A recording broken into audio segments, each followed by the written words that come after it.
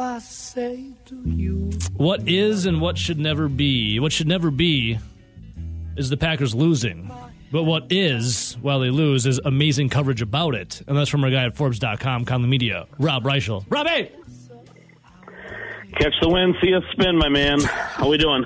Well, I mean, I'm doing good. Are the Packers spinning downwards, Rob? Or Oh, yes, they are. Uh-oh. Rob, let's just rip the Band-Aid off. All right. 2 weeks ago, we were talking about this Green Bay Packer team. You know, they just beat the Buccaneers, just got past the New England Patriots. It looks like things are trending up. They have the Giants in London, Jets at home. They're at the Commanders. They should be able to rifle off at least 4 or 5 games in a row. And all of a sudden, you might be like 6-1. You're sitting here in a really good spot. But now all of a sudden, a couple bad games, people are saying Aaron Rodgers are washed. The division's already conceded. It's time to unload this team because it's not a Super Bowl winner, and this season's it's over. Lost. It's over. That's 2 weeks. Well, you guys know it's a week-to-week league. Things are fluid, right? I will say this. This is an incredibly critical 3-game road trip, isn't it? Yes. Because the Commanders stink. Washington, Buffalo, Detroit. If they come back from that, guys, 5-4, they're absolutely fine moving forward. If they're 4-5 or even 3-6. I mean, let's be honest. They're not beating Buffalo. Buffalo to me looks like the best team in football. I'm saying it right now. Packers are beating Buffalo. I'm saying it right now. You say that all you want, Evo. I'm telling you right now that the 2022 Buffalo Bills are the 1996 Green Bay Packers. They are that good on both sides of the line of scrimmage. This is the best football team I've seen in 25 years. I mean, the Bills are phenomenal, and you know they have the closest thing to Brett Favre and Josh Allen. But we're getting ahead of ourselves, right? They've got to go find Josh a way Allen, to win. He owes a bunch of money to the state of Mississippi. All right. It's actually going to be the state of Wyoming. Let's not go there with that crazy witch hunt, Evo. So. Oh, hell yeah, Rob. Hell yeah. Sometimes. Robbie, see, I'm actually most disappointed with the Packers play. And I think the biggest reason actually, well, one, because we're all Packer fans. But two, Evo and I were talking at Pooley's, and we were talking about this Green Bay Packer team, how the offense was going to struggle. The defense hasn't been the best, but they're not getting margin when they win. I wanted to see them continue to scrape past these wins because, like I said, I'm a Packer fan. It doesn't have to be pretty, but I was going to lay my entire wad on the Bills when they played the Packers. Well, I don't need you talking about your wad, Nelly, but let's... Hey, Rob, I just wanted to be known that I have a Brett Favre magnet that has not come off my fridge and will never come off my fridge for the past 10 years. Smart man. You stay married to anything that has Brett Favre and his picture on it. He'll be cleared of these crazy wrongdoings he's being prosecuted of, Evo. And that's a whole other story. Let's get back to this. You guys know we said through the course of the summer, right? The offense was going to take time to find itself. Now, did we anticipate this level of struggles? I mean, guys, they're scoring their fewest amount of points since Brett Favre's first year in 1992 at just 17.8 points a game.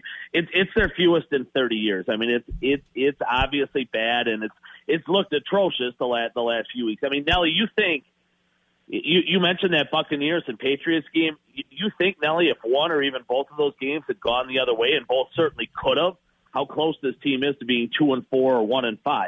No, the season's not even close to being over at 3-3. I get it; they have problems. They've got to get them fixed.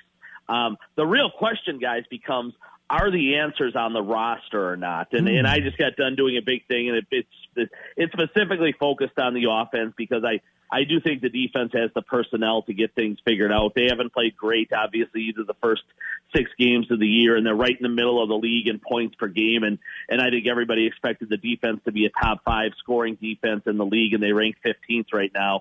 But, guys, they're 24th in scoring right now for offense, and that's dreadful. And the real question becomes, are the answers to fixing this on the roster or not? Are there enough playmakers at wide receiver?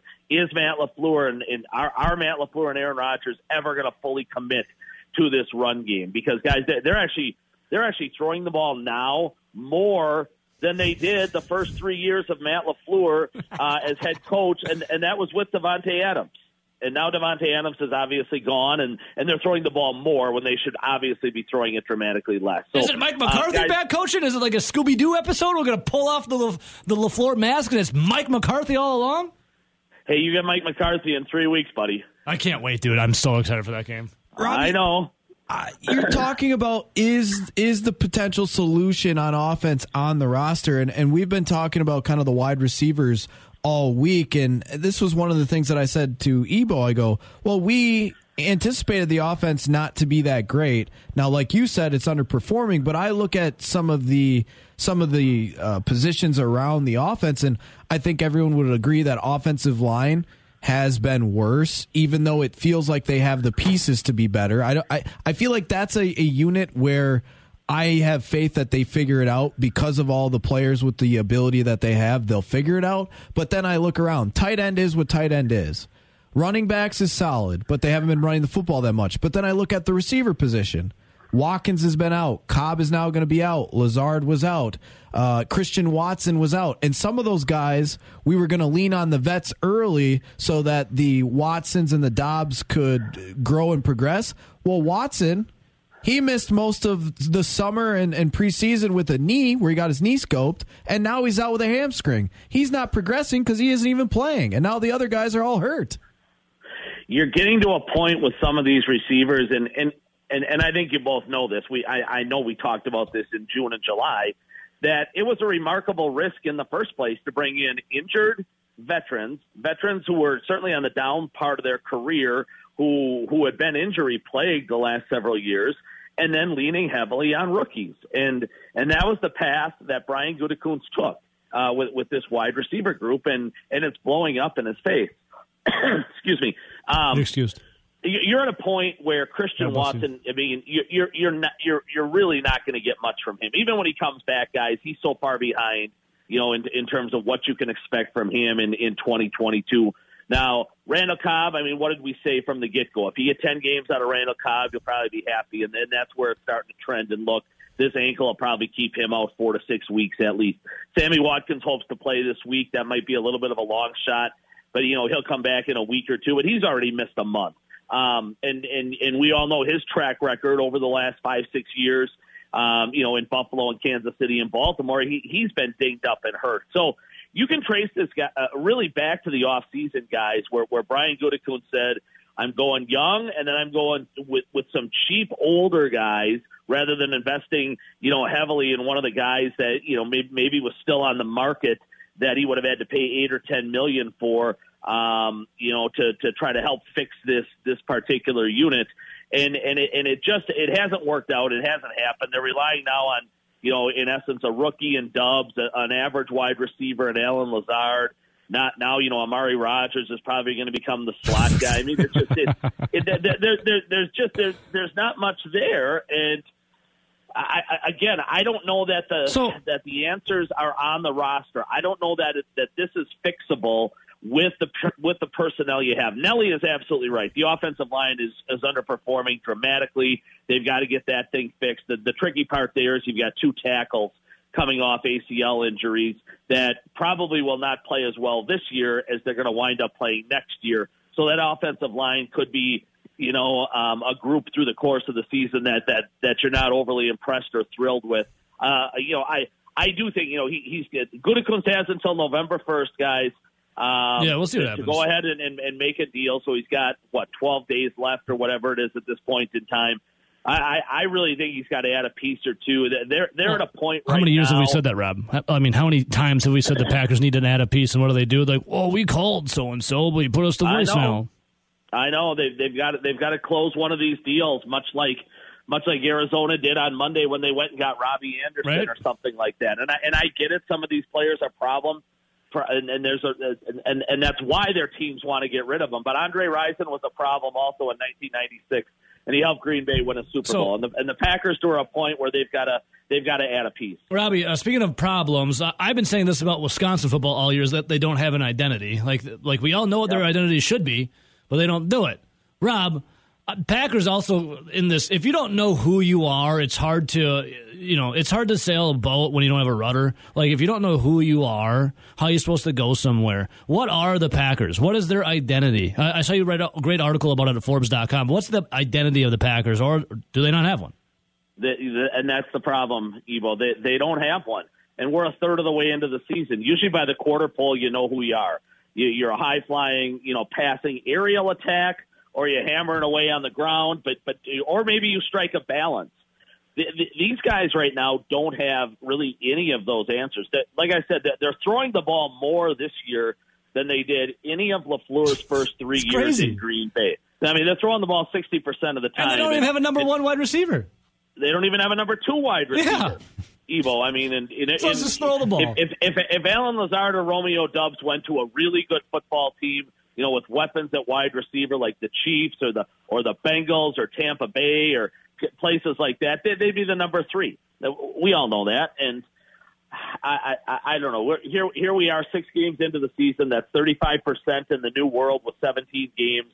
And they really just don't know who they are. I think the head coach would like to be a run first team. The quarterback obviously wants to be a pass first team because he continues to change plays with some of these RPOs, and you can see it, guys, in plays where he changes things at the line of scrimmage and the offensive line goes and run blocks, and Rodgers is throwing the football. That they're not on the same page. They're not in sync. And unless, they're at a real critical point here with LaFleur and Rodgers and their relationship. Rodgers complained openly on Sunday night about simplifying things. Matt LaFleur said on Monday he didn't really know what Rodgers meant by any of that. Well, they better get it figured out, guys, or this season has a chance to go south real quickly. All right, Rob. So all of that being said, and we look at the roster and how it is, we look at how they've played, we look at what we think some of these guys will progress to be. If they don't go out and make a move and say bring in a Will Fuller, DJ Moore, Chase Claypool type player, what do you think their record is when it's all said and done? They look to me to be a 500 team, Nell. They look 9-8 right now, maybe a 10-7. I mean, let's be honest. Trips to Buffalo, Philly, and Miami are all going to be brutal, right? If Tua plays, Miami's a pretty good football team. You've already got 3 losses.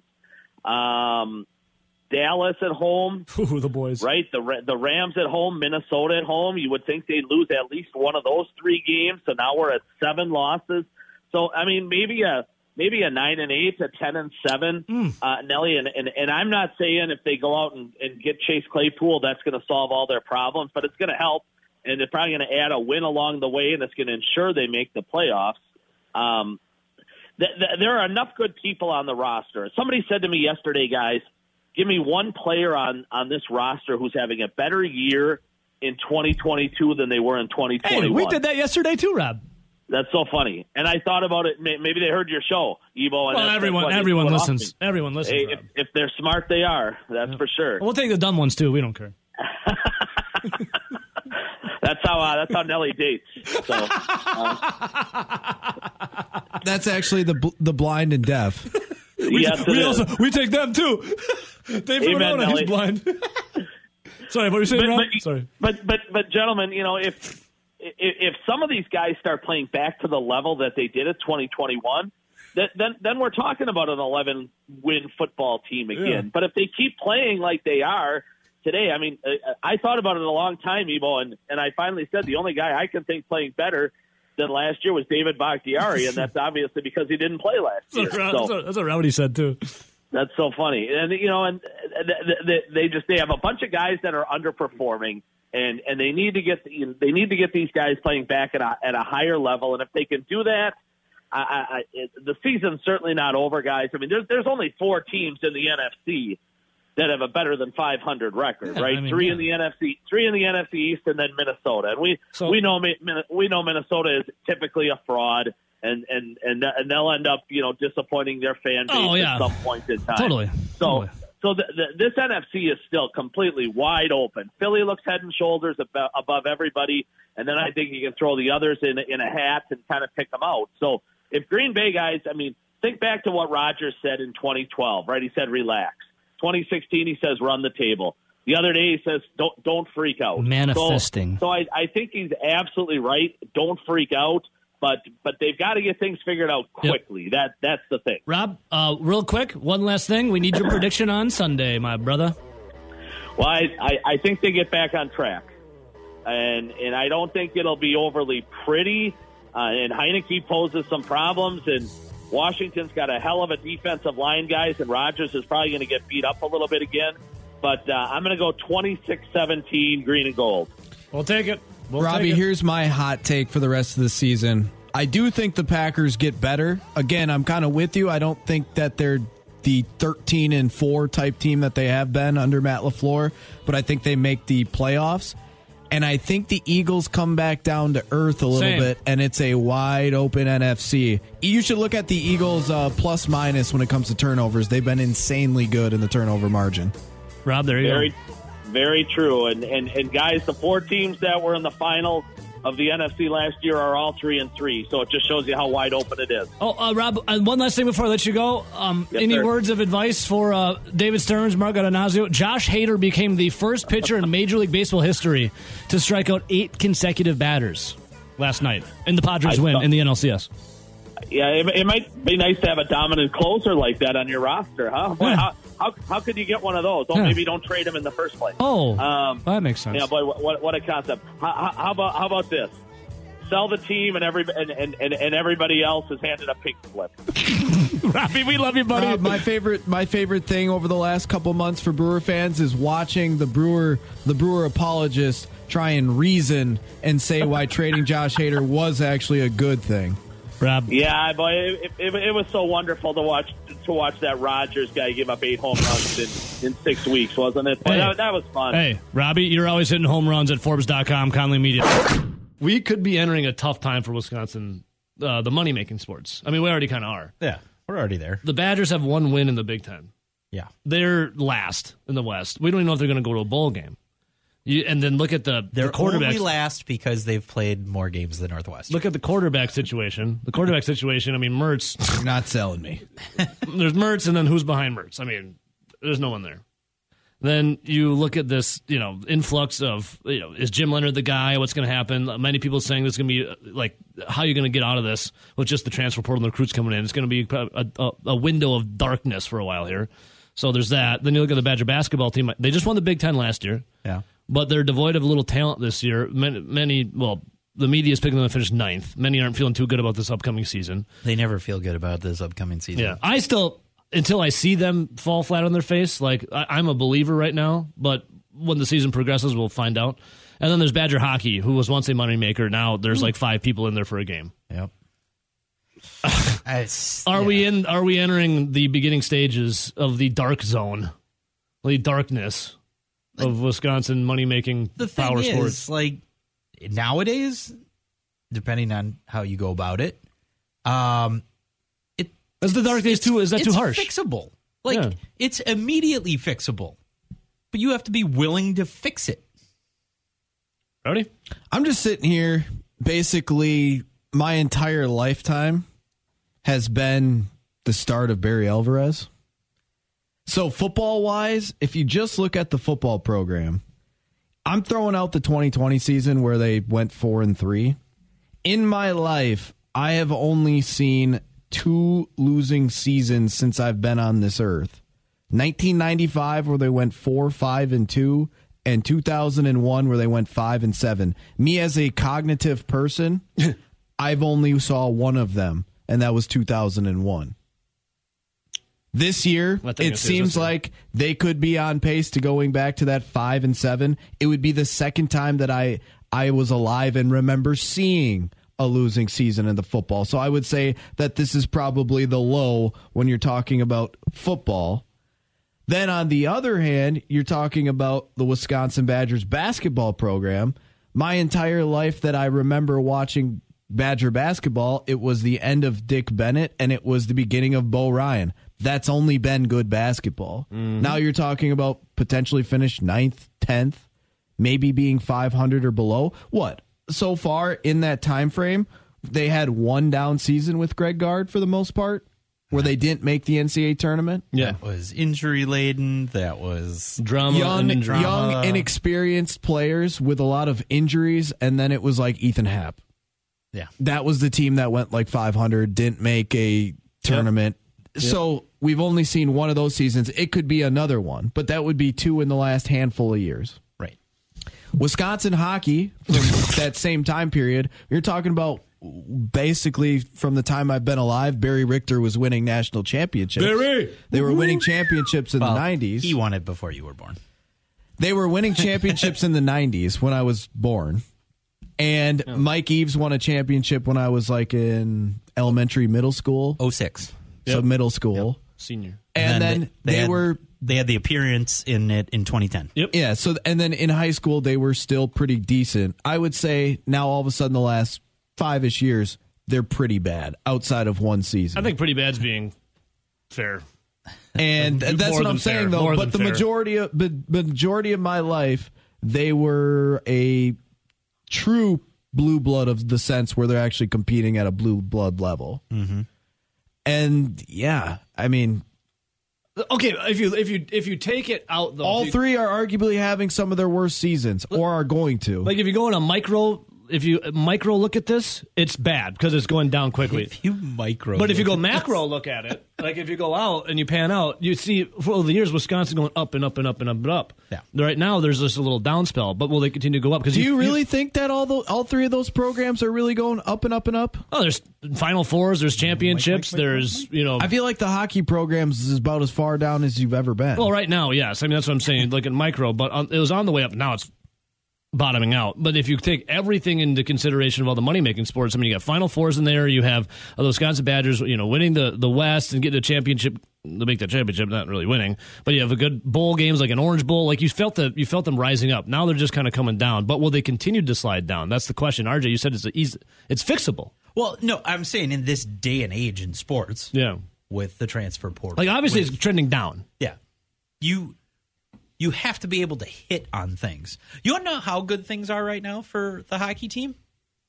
Nobody has updated the Wikipedia page with last year's record and stats. Anyone can edit a Wikipedia page. I know that, but I guess that's saying that no one really gives a crap. Nobody put 21-22 on there. Man. Well, that's probably a good thing. No, that's what I'm saying, but that's how. Yeah, we're just going to forget about that. And who's ever listening, don't update it this year either.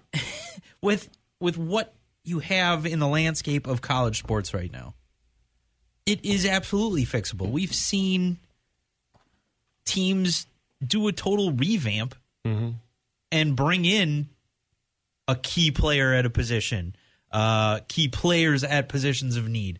Like, it can expand upon bringing in one person to get you over the hump to a brand new team, and it's worked out for them.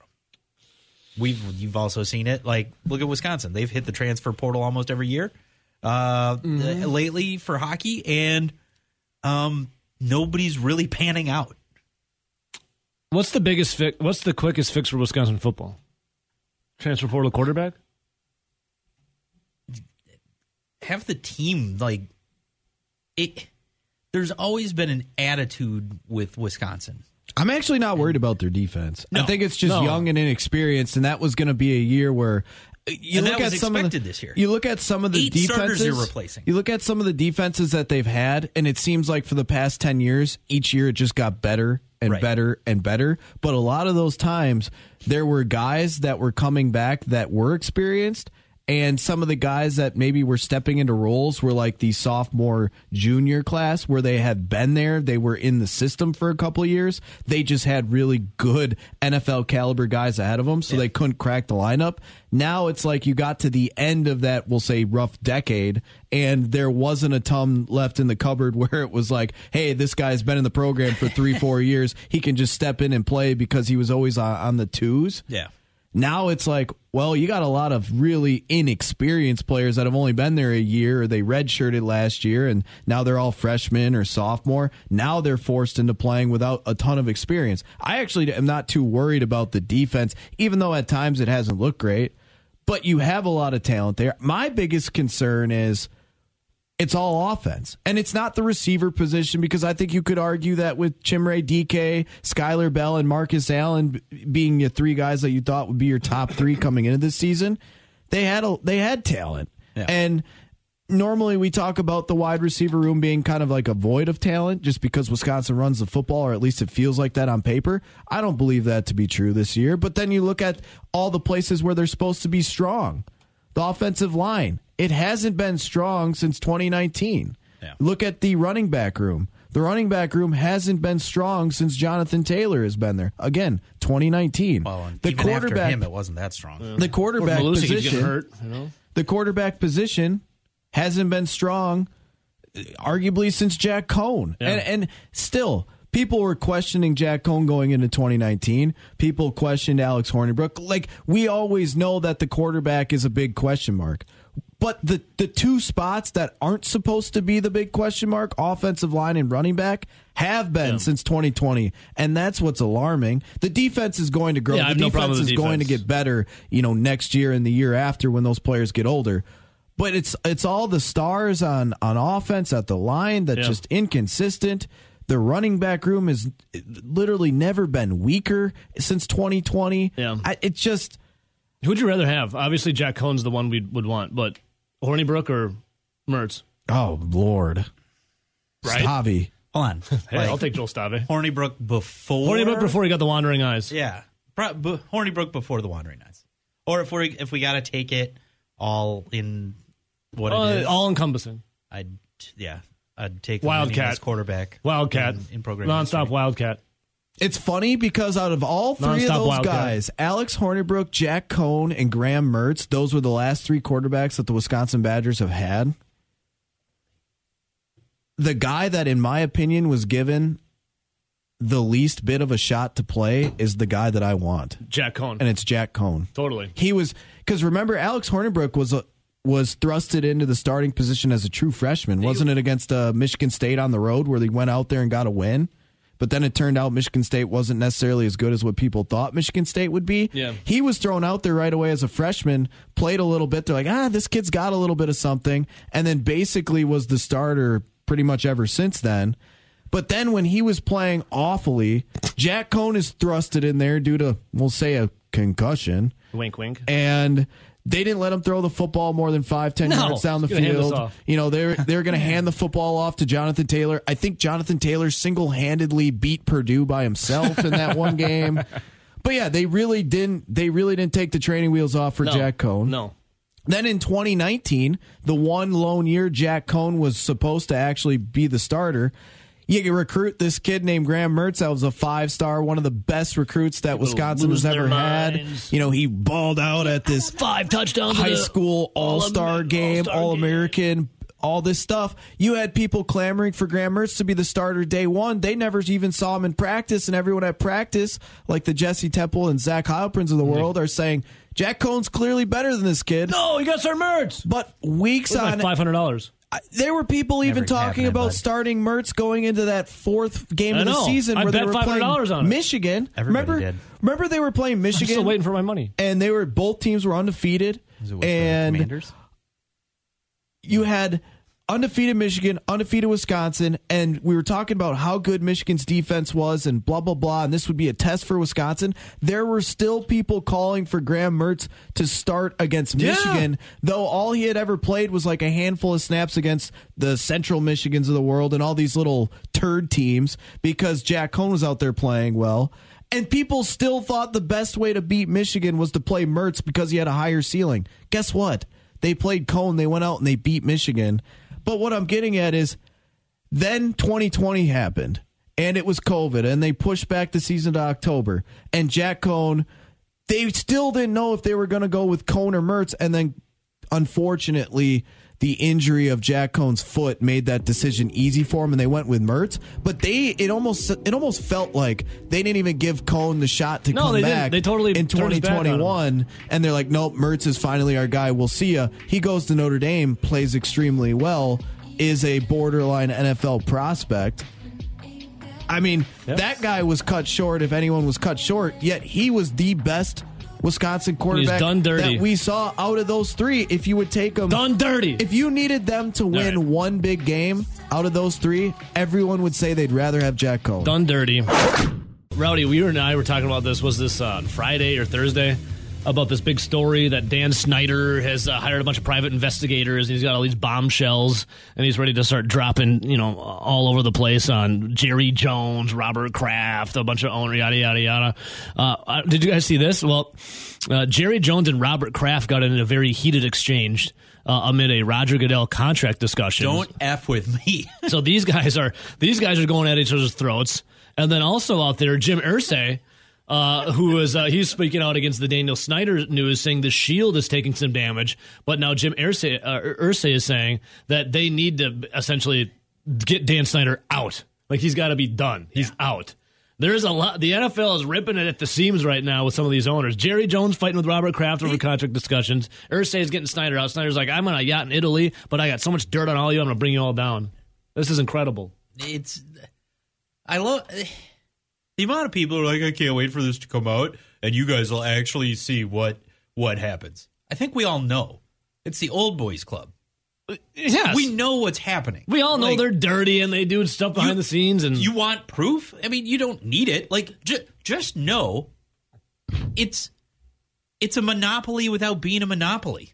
Yeah, you got there's shady stuff going on constantly. I mean, the more you don't think about it, yes, the better. The more the better. Ignorance is bliss in this situation. You don't want that curtain pulled back, because then everything you already know is out in the open. Well, do you believe that the full curtain will be pulled back and you'll see Oz behind there operating behind the curtain? What's the difference going to be? Like, we found out the Commanders have 2 books. Yeah, I mean, we make fun of that all the time, like, for years. Everybody's probably got 2 books. We would tell our music trivia guy, Scotty, he was the one who was helping out Vince McMahon cook books. They're not publicly traded. Like, I can't go buy stock in... I mean, I can't even buy stock in the Packers. Sorry. What do you mean? You do, but you don't. You're an owner. I know. And I love that, but really, you're just... No, you're an owner. Don't let anyone tell you otherwise. But you can't go do that with any other team. Well, how about this? Aaron Rodgers was asked about this yesterday, about the Dan Snyder news, because obviously they're playing the Commanders coming up. Yeah. So you're going to ask. This was Rodgers' response on his reaction to some news about trying to get Dan Snyder out of the NFL and all the information coming out. Now, in this clip, he does say on Rob's network, he's talking about ESPN when he says that. All right, so take a listen to Rodgers here. Yeah, I don't know. It's a tough question. There's been some interesting articles and obviously, some headlines that maybe grab your attention if you're surfing on Rob's site. Domofsky. Yeah. It's interesting, for sure. But I don't know how much it harms the league. There's obviously been some incidents that reflect poorly on certain organizations, which isn't great for the league. But as you guys all know, the league is going to protect itself, and I'm sure they'll make the right decisions. Yeah, so Jim Irsay was also saying that, this is funny, Jim Irsay was saying that him and the other 31 owners have squeaky clean hands. But there is, he said, quote, you have to protect the Shield to protect the league, and I don't like to see the Shield damaged, and right now the Shield is taking some damage from all of this. But he did say all of the other owners are clean. This is the same guy who was caught with a duffel bag full of, he's like a walking pharmacy. Yeah. And he was doped up driving his car around. And no, wasn't he drunk driving his car with a bunch around of pills. and then had a bunch of pills in the bag? I think it was both, yeah. Okay. You don't mix the... and it was more than on one occasion. You're not supposed to mix the medication with alcohol. Yeah. Yeah. Well, I mean, that's his personal side of things, but also I'm sure you threw around like, don't you know who I am? Probably. Listen. If I was Ozuna from the Braves. If I was a star athlete or if I was like someone in a high position, I would also pull the "Don't you know who I am" card. Like, you can't do this to me. I think anyone would. Why wouldn't you if you're in that position? Yeah, why wouldn't you? So, I mean, how much damage does the quote unquote Shield take from all this? So much. Do you know who I am? Yeah, we're taking you downtown. Yeah, that's exactly. Like, how about you come with us? You sound like an idiot every day from 6 to 10. That's why we're taking you in. I need a break from you next week. Okay, we're not letting you out. Bail's so much you can't get out. But I didn't even do anything. Yeah, that's the point. See this badge? I'm above the law. You're in my world now. Like Big Earn. Yeah. I'm above the law. It's like you're bashing her because you just pulled cleaning up trash off the side duty, of the road duty. All right, so, I mean, this is just hilarious to me. If Jerry Jones and Robert Kraft fighting over Roger Goodell contract situation, Jim Irsay saying they need to kick out Dan Snyder, but saying everyone else is clean. Dan Snyder's like, I got bombshells on all of you. At the end of the day, the NFL is going to continue to be just a force to be reckoned with. I kind of want to see Dan Snyder, if he does have all the dirt on all these people, if they take him out, I want it all, release all the documents. Oh, my God, please. I would love to see it. Yeah. I would love to see what the dirt he has on everyone. Yes. Like, I want to know. Will it hurt the Everyone shield? says that Really? the NFL is too big to fail. You want to test it? Let's test it. I want to test it. I do. I want to test it. Guess what? Hey, and if it does The fail, XFL and the USFL, exactly. We have and the all their- USFL, we have the XFL. Do you think the USFL... They're going to get a lot better. the USFL and the XFL are telling Dan Snyder, like, hey, you need some money for some more PIs, some more private investigators? I'll pony up. Turns out The Rock's got deep pockets. The Rock can help The you out. that's what I was gonna XFL say. is going to be in partnership with the NFL. So Oh, count the yeah. Rock Okay, is. the USFL is like, hey, guys. Hey, I know some private investigators. Nobody's asked us to do anything yet, guys. You want us to do some digging? We'll do some digging. We'll do some digging. We got some football, too. Hey, guys, we play football. Hey. Okay, sure you do, but No, I got a private investigator. Hey, we pay our players like $80,000 a year. Yeah, the rest we spent on PIs to bring down the NFL. Let's go. All right, so I can't wait to see. How much do you think actually comes out of this? probably not that much. I think Dan Snyder doesn't get removed, and it's basically swiped under the rug. I'm kind of right there with you. Like, again, for all the other stuff that the Washington franchise has had over the years, even in the last decade, for nothing to happen, I wouldn't expect anything to happen now. Yeah, if this is the NBA and this happened, they make him sell the team and force him out. If it's the NFL, that's not happening. Yeah, especially look at the fact that out of the Washington football team being investigated just a few years ago, the guy that went down was John Gruden, a guy that wasn't even in that organization. He was with the Raiders. Yeah, and Dan Snyder's like, all right, I'm cool for the time being. yeah, I'm going to get on my yacht and go to Italy. See you Snyder guys. is clean. Yeah. He's like, I'm innocent until my guilt is proven. Like proven Andy enough. Dufresne?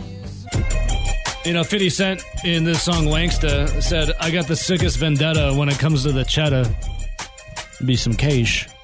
Well, this fan's got a vendetta for his cheddar over the Washington Commanders.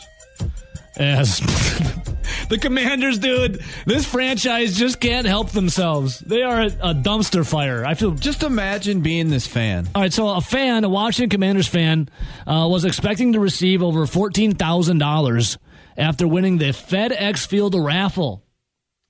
Drew Shipley, who is a Commanders season ticket holder, said he had a very shocking moment.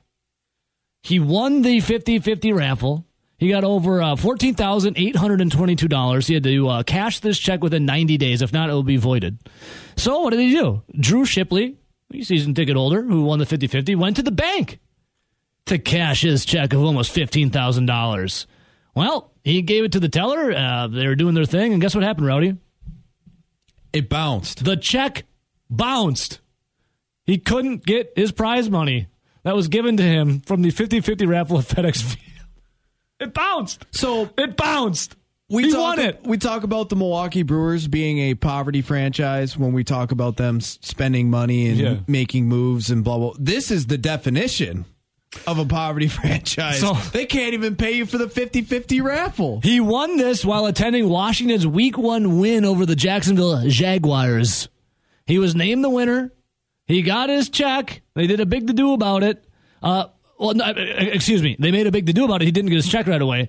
Shipley, the guy who won, said it took over a month for him to receive his winnings. He tweeted the team twice about the discrepancy and later called his ticket representative to help resolve the situation for him to get his money. When he did finally get it, a month later, he went to the bank and it boom bounced. What is going? Well, you know what's even shadier about this? So It gets even. Sorry, to interrupt. It gets even worse. The check bounced, and then the bank charged him a $15 bad check fee. the shadiest thing about What this, did you charge the Commanders?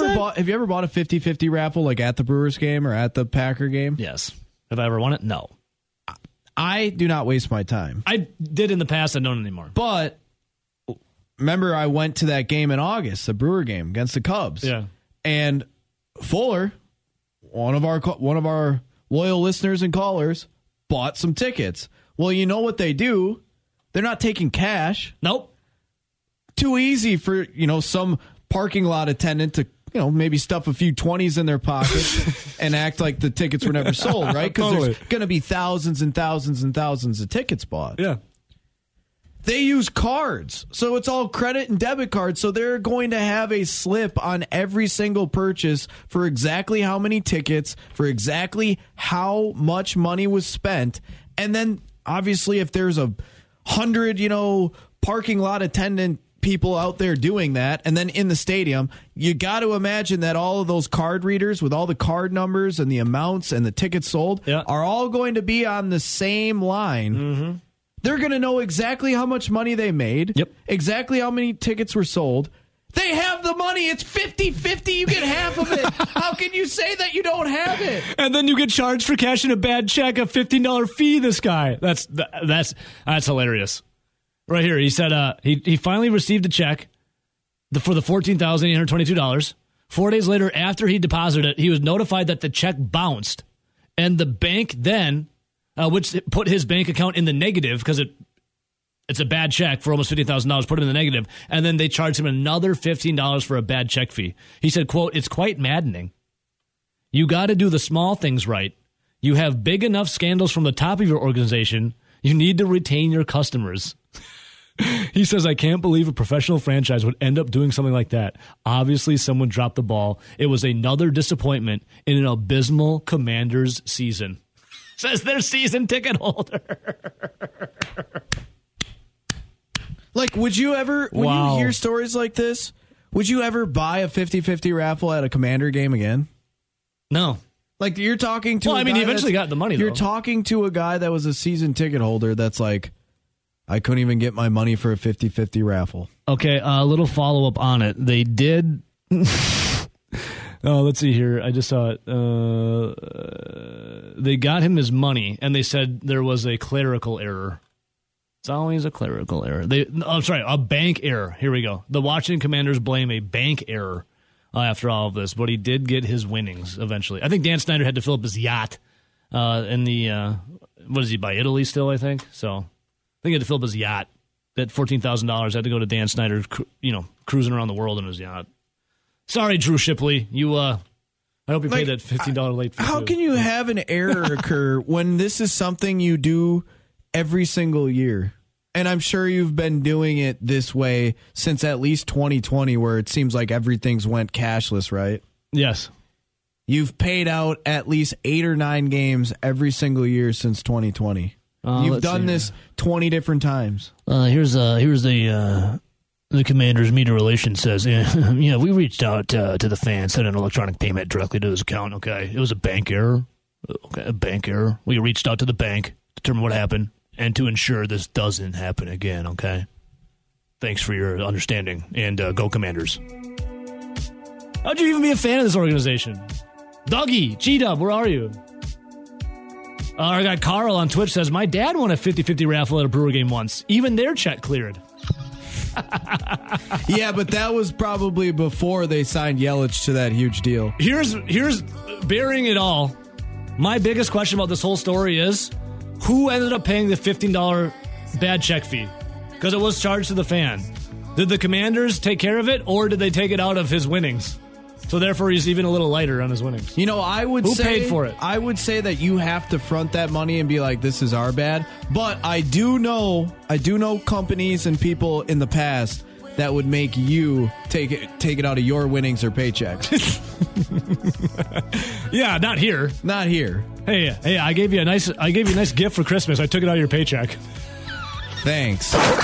This guy's a champion of Packers coverage. Our guy, Mike Clemens. Good morning, Mike. What's up? How are you? I'm doing well, my friend. And yourself? Not bad. The locker room Wednesday when they open it up, there's something going on. Maybe guys are just a little more serious, but there seems to be lacking a swagger. And then Matt LaFleur even sort of addressed that in his press conference, like, hey, look, we've lost 2. We've got maybe some challenges this weekend, but and then Buffalo after that. We got 3 games in a row on the road, but we got to have some fun too. Yeah. If you're not having fun in playing football, you're not going to succeed. Have they thought about bringing in ping pong tables, Mike? No, they used to. It wasn't so long ago that right there in the locker room where they've got some big tables and chairs, guys were playing backgammon. Yeah. But that sort of dropped off about 4 or 5 years ago, and guys are off in the side on their phone playing video games, by themselves. We need some camaraderie, Mike. We need like a team game or something. Like maybe Twister. Maybe bring Twister in with you today. Throw it out there. They try, left hand green, right foot yellow. Not so much. Yeah, not so much. Not when you're 24 years old, and 300 pounds.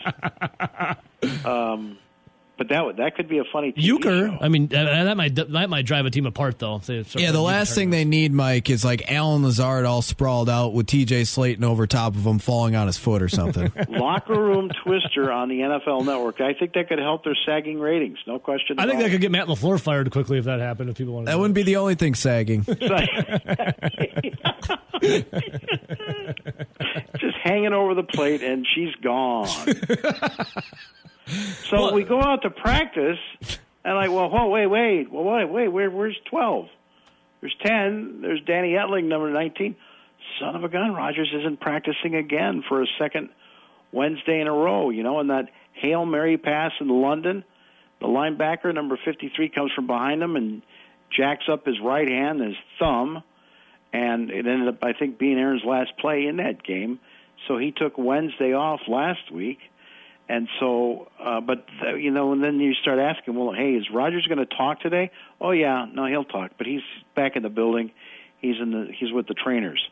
Okay, so then he comes to his locker about 4:00 yesterday, and we're all gathered around, and we say to him, so we're told you were getting treatments for the thumb. How long were you in there today? 2 hours. Yeah, we got 2 hours today. Captain Blood made the Wednesday practice back to normal, so had an extra 30 minutes to do some rehab. 2 hours on that thumb, Mike? Seems excessive, but what do I know? I'm not a doctor. Well, and I know that the basics of what you're trying to do is get circulation going there. You're trying to relieve pain, stimulate growth of cells, all those kinds of things with heat, cold, massage, all that stuff. We don't really know what the thumb is. He's been wearing like a hoodie, and he kind of puts his hands in the pockets in his belly, so he doesn't show it off much. Interesting. Like his toe. It's a big. Who knew what happened with the toe and now the thumb? Jared Bush, the former safety and special teams guy, he came by to visit in the locker room the other day. And he was standing across the room, and then at one point Aaron saw him okay. So Aaron dipped his head, started walking over, but then Aaron reached out his left arm. He gave him a left arm hug. Interesting. And kept the other hand in there. So, interesting. Maybe this thing, is bothering him. Thumbgate. Huh? Thumbgate? Thumbgate. Yeah. No. Let's not go there, please. Well, I'm going there, Mike. I'm going there. I'll do it when you're off the phone. I'll go there when you're off the phone. Okay? So then he was asked, we did see a couple of bad throws, ball coming out of his hand. How much did this thumb bother you during the Jets game Sunday? It's, some grip issues. Yeah, it bothered me on a couple throws. Yeah, I can deal with pain. Pain management has been part of all of our careers. So you just learn to deal with whatever you got going on. And if you can be out there, you're out there. Didn't Brett Favre deal with thumb injuries? Brett Favre in '99 was playing the Raiders, and it was like the third or fourth quarter, and at one point, 2 guys' helmets crushed his right hand. Ooh. And, it was almost like he'd had it closed in a car door. That bad. Ooh. It came out looking like a waffle, and I was down in the end zone for that, and he still ran one more drive and threw a touchdown to the tight end. I think it was Ty Davis was his name, in the back of the end zone to win the game. and it was to keep at least a 500 record.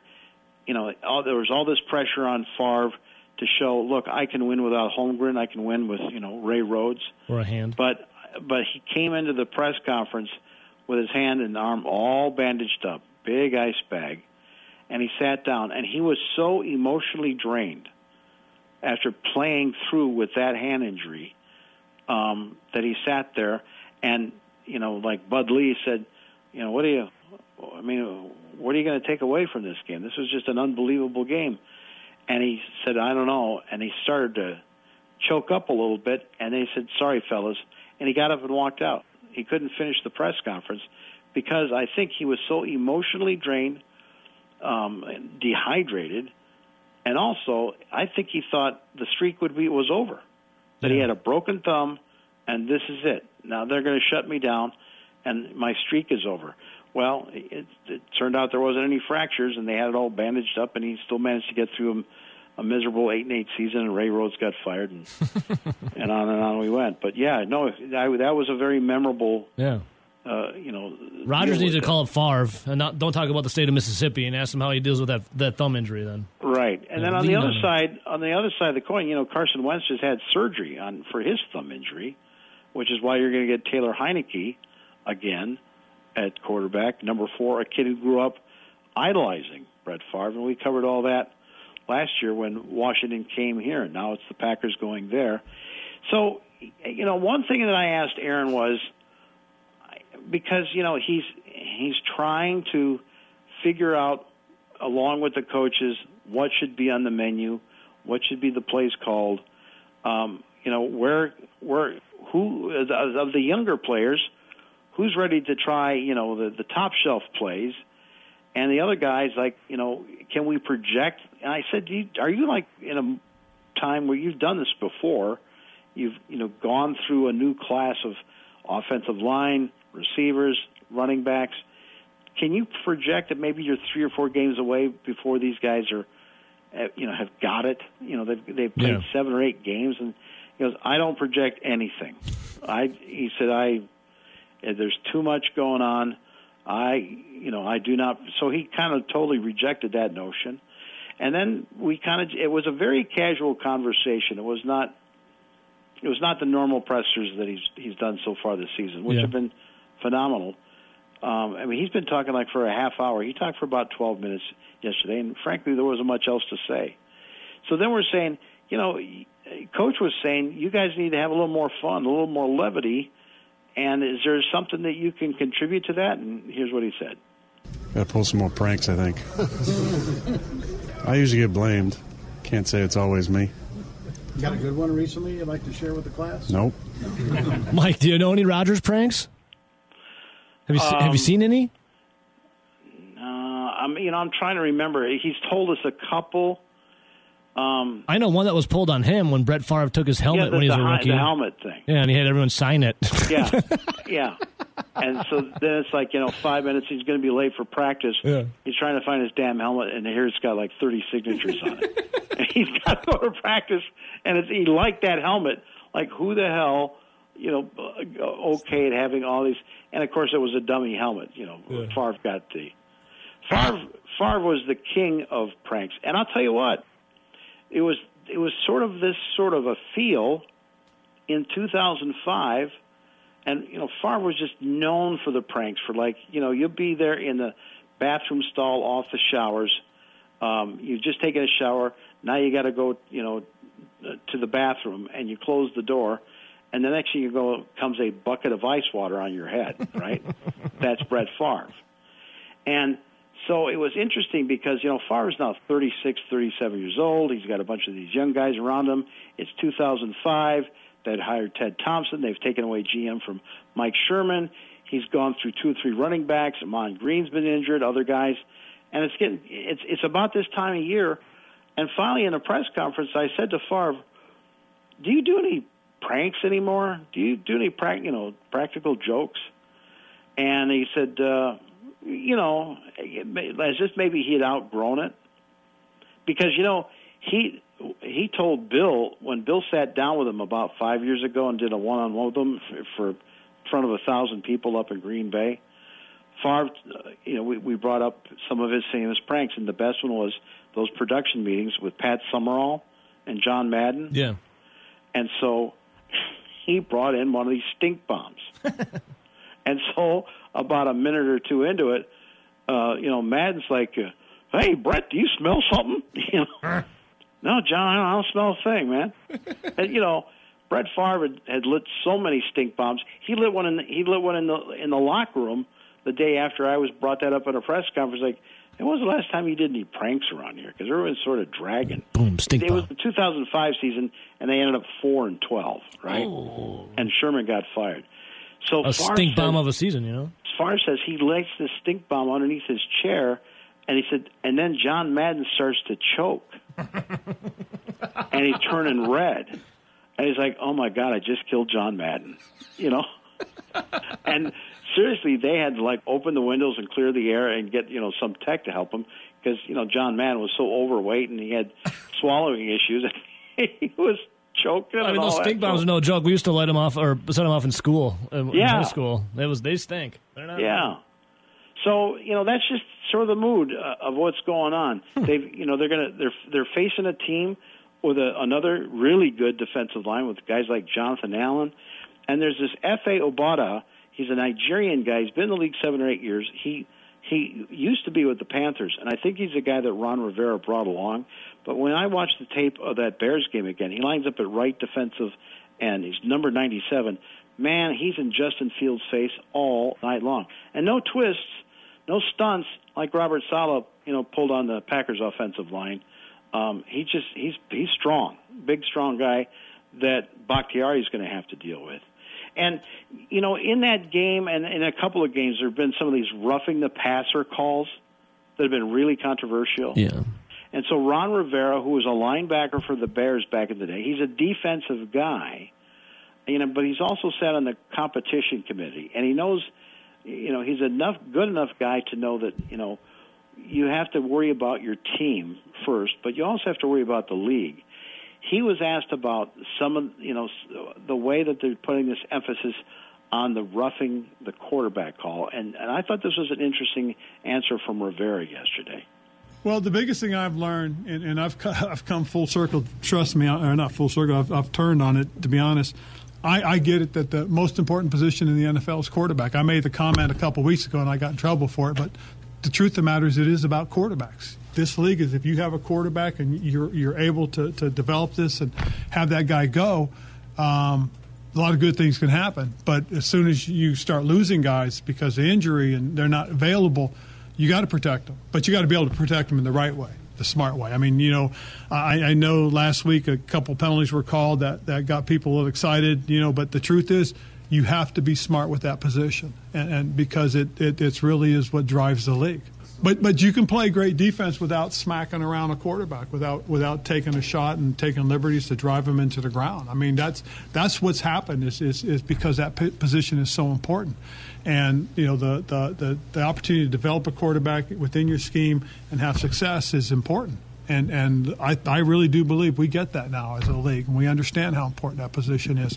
But at the same time, if we're going to call roughing the passer penalties, they've got to be, they've got to be right on it. We've got to be correct on it, because if not, it could be very impactful and take away from the defense. To your point, that is something that we have to be able to get corrected and get right. And we as coaches, the competition committee, as we go back, and I know it'll be a point of discussion this year for us in the offseason, we're going to have to make sure we get that right for the sake of the game. Yeah, I mean, they're doing a lot of, I would say, overprotection right now after Tua, and then you saw that Brady when he got thrown down. So he's right though, right?